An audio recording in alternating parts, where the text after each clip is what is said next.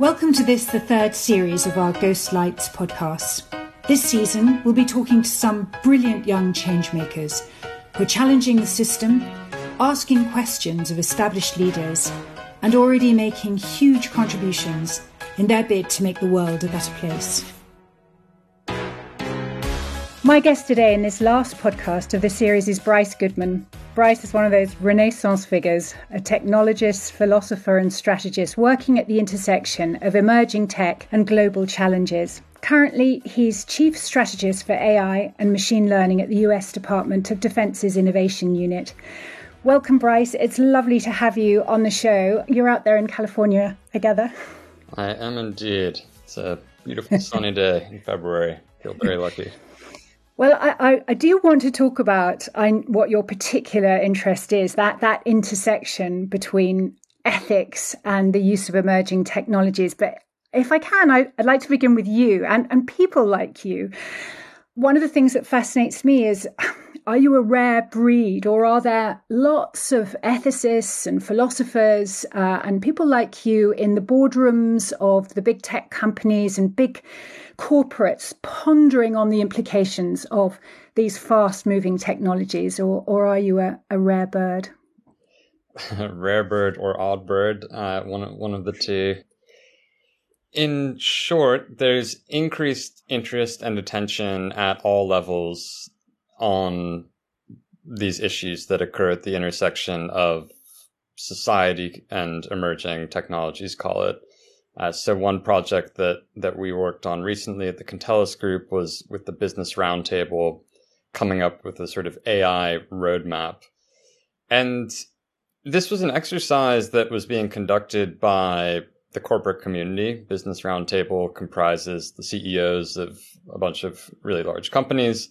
But at its core, there was quite a lot of philosophical discussion. And so it was interesting to see, especially as somebody who studied philosophy as an undergraduate and was always told that my degree was going to be fairly useless when it came to employment. It was interesting to see that whilst it may not be labeled explicitly as philosophical or even ethical questions, a lot of the content of these discussions definitely fell into that.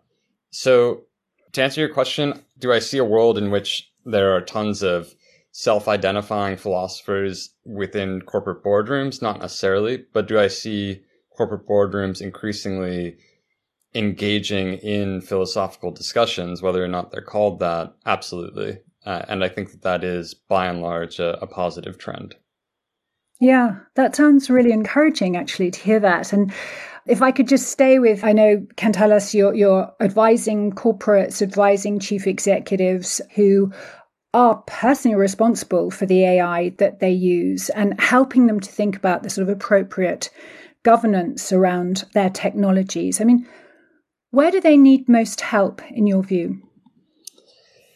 Yeah, that's a great question. And I think just to take a step back, it sort of depends upon what you think the role or objective of responsible sort of AI or in general responsible technology discourse and programs ought to be about.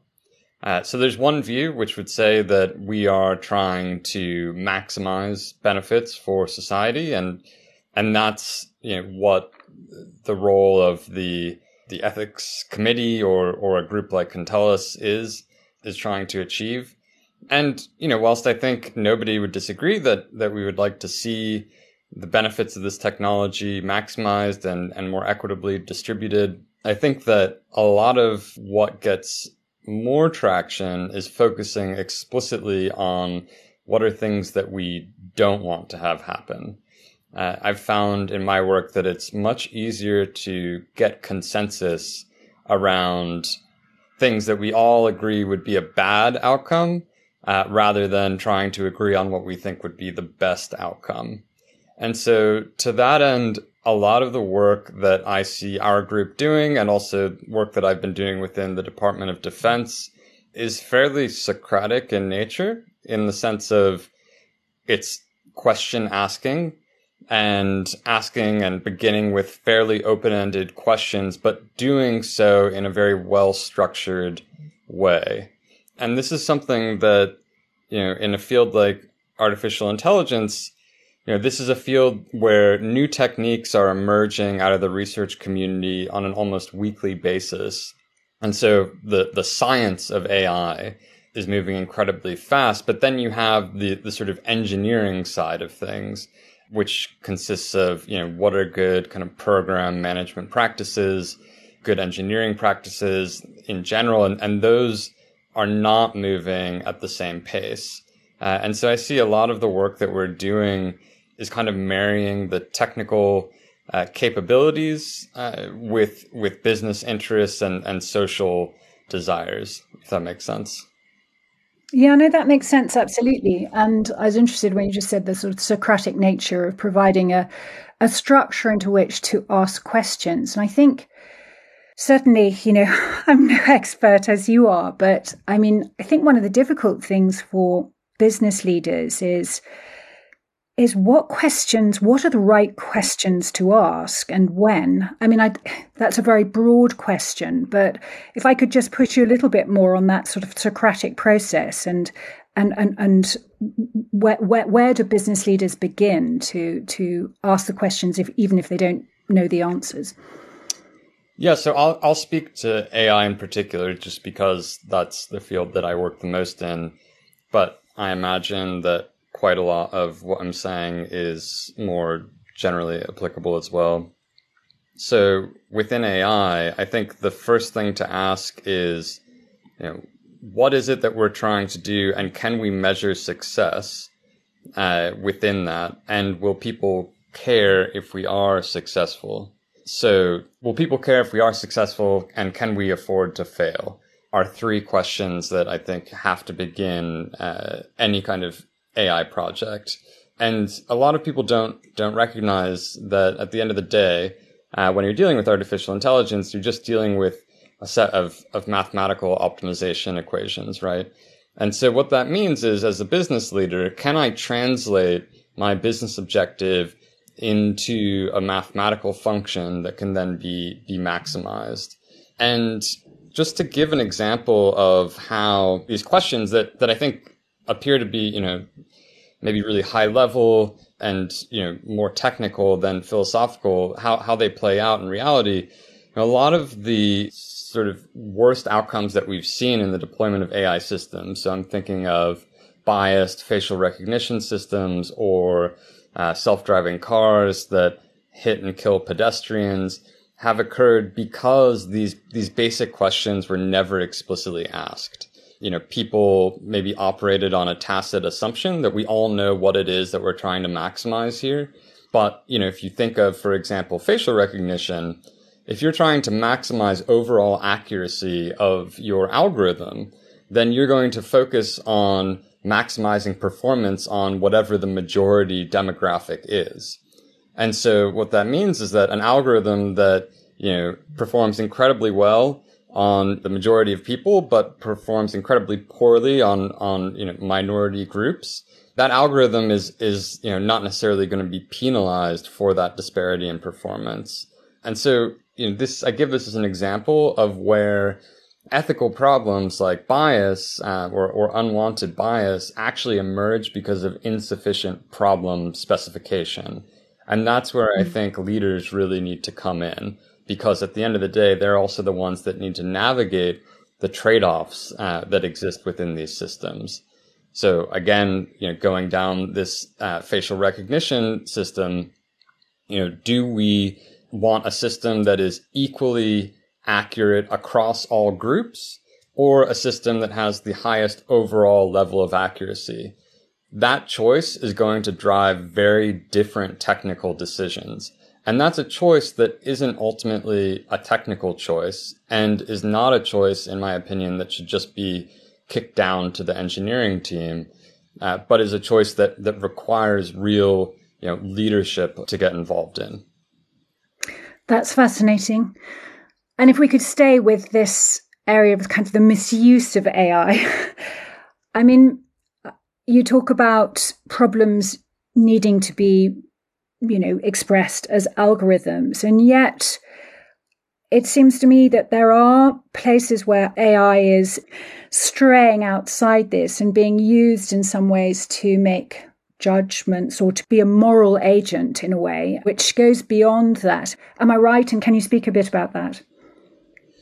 Yeah, I mean, I don't know about being a moral agent per se, but I think, one thing that's interesting is that a lot of the problems that are being encountered now in the deployment of AI. So, for example, AI is increasingly being used in trying to give prison sentences and to predict who's likely to, show up at court and therefore setting bail amounts and things like that. And what we find is that, these algorithms are good at optimizing with the variables that they have. But of course, the world contains an infinite amount of variables, and not all of those are going to be measured and recorded. And so as a consequence, these algorithms are only ever kind of able to be as good at capturing the complexity of the world as the complexity of the underlying data that they're trained on. This is something that social scientists have known for 100 plus years. It's not news at all. It's something that anytime you're conducting a social survey, you need to take into account. But we're seeing these issues crop up in, the computer science field. And so one of the things that I think we need to see more of is interdisciplinary collaboration. I think these fields have a lot to learn from one another. And then, at a corporate level, I think that engineering teams have a lot to learn from legal teams, which have a lot to learn from product teams and policy teams. And, this idea of the cross-functional team that includes representatives from each of these groups, I think really has to be the future of how these products are built and deployed. I'd love to come back to that, Bryson, when I have to ask you about your whale project. But just before I do, one of the things that strikes me about what you're doing is not only thinking about the ethics of AI, machine learning, and so on, but also thinking about how it can be used most ethically. And one of your projects that's particularly interesting at the Defence Innovation Unit is this prize that you set up to tackle illegal fishing globally. Can you tell us a bit more about it and how it will work and why you decided to use a prize, an open source prize, rather than to sort of keep the data and the innovation for yourselves? So the competition is called XView3, and the objective is to take data that's been collected from satellites, and it's a specific sensor called synthetic aperture radar, which is basically, you can think of as a space-based radar image, which has special properties. It's able to penetrate through clouds, and it's able to operate day and night, which obviously is hugely advantageous if you're trying to monitor the ocean. To take this data and to generate algorithms that can identify what are called dark vessels. And dark vessels are ships that have disabled their automatic identifier system. And these ships aren't necessarily engaged in nefarious activity, but if you're going to engage in nefarious activity, it's probably a good idea that you disable your identifier system. So there's an interest in doing this kind of identification of dark vessels, and stepping back, I mean, the ocean, covers 70% of the world's surface. It is the most difficult, area to patrol by far. There's all sorts of, horrible things that take place at sea, from, forced labor and people smuggling to illegal fishing, illegal whaling, etc. And increasingly, there's a lot of geopolitical and sort of national security intersection with the environmental implications. So, for example, overfishing by foreign vessels within regions off the coast of Africa can cause domestic conflict. Or, another recent example, China has a very large fishing fleet that was illegally fishing North Korean waters. And that has all sorts of geopolitical implications as well as environmental implications. So we think that this is an area where there's really interesting alignment between the security community and the environmental conservation community. The reason we structured it as a prize, one, was that we wanted to see what happens when you give access to data that is typically been only accessible to a very small group of specialized researchers, the SAR data. What happens when you give this data to a broad audience of people who have absolutely no background in synthetic aperture radar, who are just simply machine learning AI engineers? Do you get superior performance to what you get when you work with specialists, or inferior performance, or about the same? So that was one thing. And then the other was that we wanted to have a competition where the algorithms would be open source, because we want a system that can be easily accessible by not just the US, but its partners and allies around the world, right? Because a lot of the most egregious illegal fishing is occurring in other countries, and countries that don't necessarily have domestic AI capabilities. And I think the final thing, the kind of geopolitical gambit here, is that, the United States, we win in a world where the oceans are more transparent, and those countries that are violating international law lose in that world. And so even though we are making a capability accessible to, countries like China, for example, the US still benefits on the whole in a world where there's full transparency, and China, insofar as they continue to engage in illegal fishing, they, do not win in that world, at least not on that front. So those were a lot of the reasons that we structured the competition that way. And the results were phenomenal. I mean, we had, individuals who were able to beat out, massive companies. I think the top five, only one was a team of more than one person.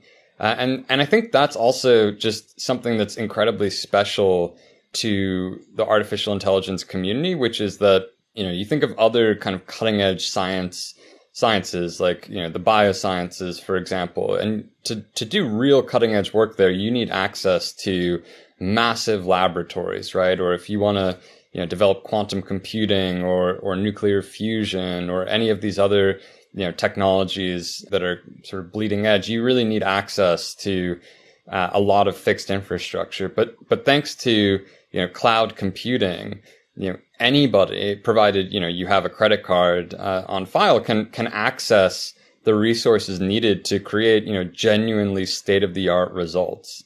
And that's pretty amazing. I can't really think of any other scientific revolution where that's been the case, where there's been that level of democratization in terms of who it is that can be making the real breakthrough discoveries.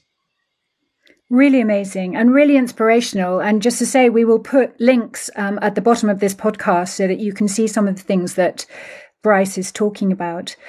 Bryce, I mean, my favorite project, partly because it's just so delightful that you're involved with, is the SETI project, which, as you said, that some of the most extraordinary things happen because of interdisciplinary working. And I know here, there's AI, there's robotics, there's marine biology, there are all sorts of disciplines working to try and map and I'm probably getting the language wrong here, the speech patterns of whales in Dominica, and focusing particularly on the interactions between mothers and babies. And the final bit I love about this is that the ambition around it is that you may get to the point where you can talk back. And I sort of feel at the moment so much money is being spent in sort of sending shiny objects up into space. There's something wonderful about really being curious and paying real attention to the world that we already have around us. Tell us about your whales, and do you know yet what they're saying? The short answer, no. But that project is led by David Gruber, who's a professor, just an absolutely brilliant scientist and one of the most passionate people I've ever met in my life. He's one of those people where you see that, he kind of found something as a child that he was passionate about, which was the ocean, and has managed to take that childlike curiosity and turn it into just an absolutely incredible research career. And so this work that he's doing, which is funded in part by the TED Audacious Prize, is to place all sorts of different sensor systems around these humpback whales in Dominica to really understand at a level of granularity, how the sounds they make correlate with the activities and their biological signs, and create this incredibly rich data set, which in turn will be handed over to some of the world's leading experts in artificial intelligence, in particular in language translation, to see, can we identify kind of grammatical structures, within this language. We already have evidence from other research that different whale colonies have distinctive dialects, that different whales seem to have individually identifiable calls. And so, this is, I think, a pretty amazing and certainly a very eye-catching example of the application of new sensor and in particular lower cost sensing technologies with artificial intelligence and machine learning. Another set of projects that I'm more directly involved with, we're looking at how do we take and put hydrophones, which are basically just microphones that work underwater, into coral reefs to listen and detect the presence or absence of certain fish species. And then based on that, we're able to estimate just how healthy that coral reef is. And the reason that's so significant is that right now, if you want to assess the health of a coral reef, you have to send out, a diver, and this is incredibly expensive. The diver needs to be, specifically trained as a scientific diver, and they're only able to do this, a few times a year for a given reef. They're only able to cover a small section of it. But we can imagine a near future in which we've placed, acoustic sensors and video sensors around a coral reef ecosystem. And all of a sudden we're able to really understand what's happening. And that in turn allows us to understand when we get into different conservation goals, such as trying to plant new coral reef, which is another project I'm involved in. We have a sort of baseline that we're able to measure against, and we have a high fidelity picture of what's going on. Because that's one of the challenges in the conservation community is, you can do an intervention, but how do you know that that intervention is actually having the outcome that you want? And if you're reliant on manual monitoring, meaning you're sending somebody out into the field or sending somebody out underwater, you're very limited in how often and in what detail you can measure that kind of habitat change. So I'm incredibly excited about this future where we're able to take these technologies to just really unlock both scientific questions as well as conservation outcomes. I can hear that excitement in your voice, Bryce, and it does sound, fabulously interesting. We're almost out of time, and I wonder if we can go from whale babies to, I know you've just recently become the father of two fabulous little boys, and I just wanted to take the temperature of your optimism, I suppose, and looking ahead to when they're your age. I mean, do you think they'll be living in the metaverse? Will they be using AI to help them to make wiser decisions? How do you see the future that your little chaps will be living in when they're your age, in terms of your expertise and particularly AI and machine learning? Yeah, that's something that as a new father, I've been thinking a lot about. I'll say firstly on technology, to me, like, technology is at its best when it's most invisible. I hate having to sit in front of a computer all the time and have no interest in doing more of that. And so, when we think of the metaverse, if that means having screens in front of our faces and obscuring the natural world, that's a future that I hope never occurs. But it's pretty clear that we have engineered this world inadvertently into a place where, in our lifetime at least, we're not going to come to an equilibrium without some combination of restraint, meaning we need to stop certain activities that we're engaged in, but also correction, meaning we need to proactively take steps to restore, I'm just talking about the environment at this point. And, I'm optimistic insofar as if we look at history, we have these examples of, massive crises. So just to give two examples, one, at the end of the 19th century, there's this absolute terror that the world was going to run out of food because the world was running out of basically fertilizer, which at the time was guano, bird feces, and that was being shipped all the way from off the coast of Chile to Europe. And there was this, concern that the crop yields were just not able to keep up with population growth.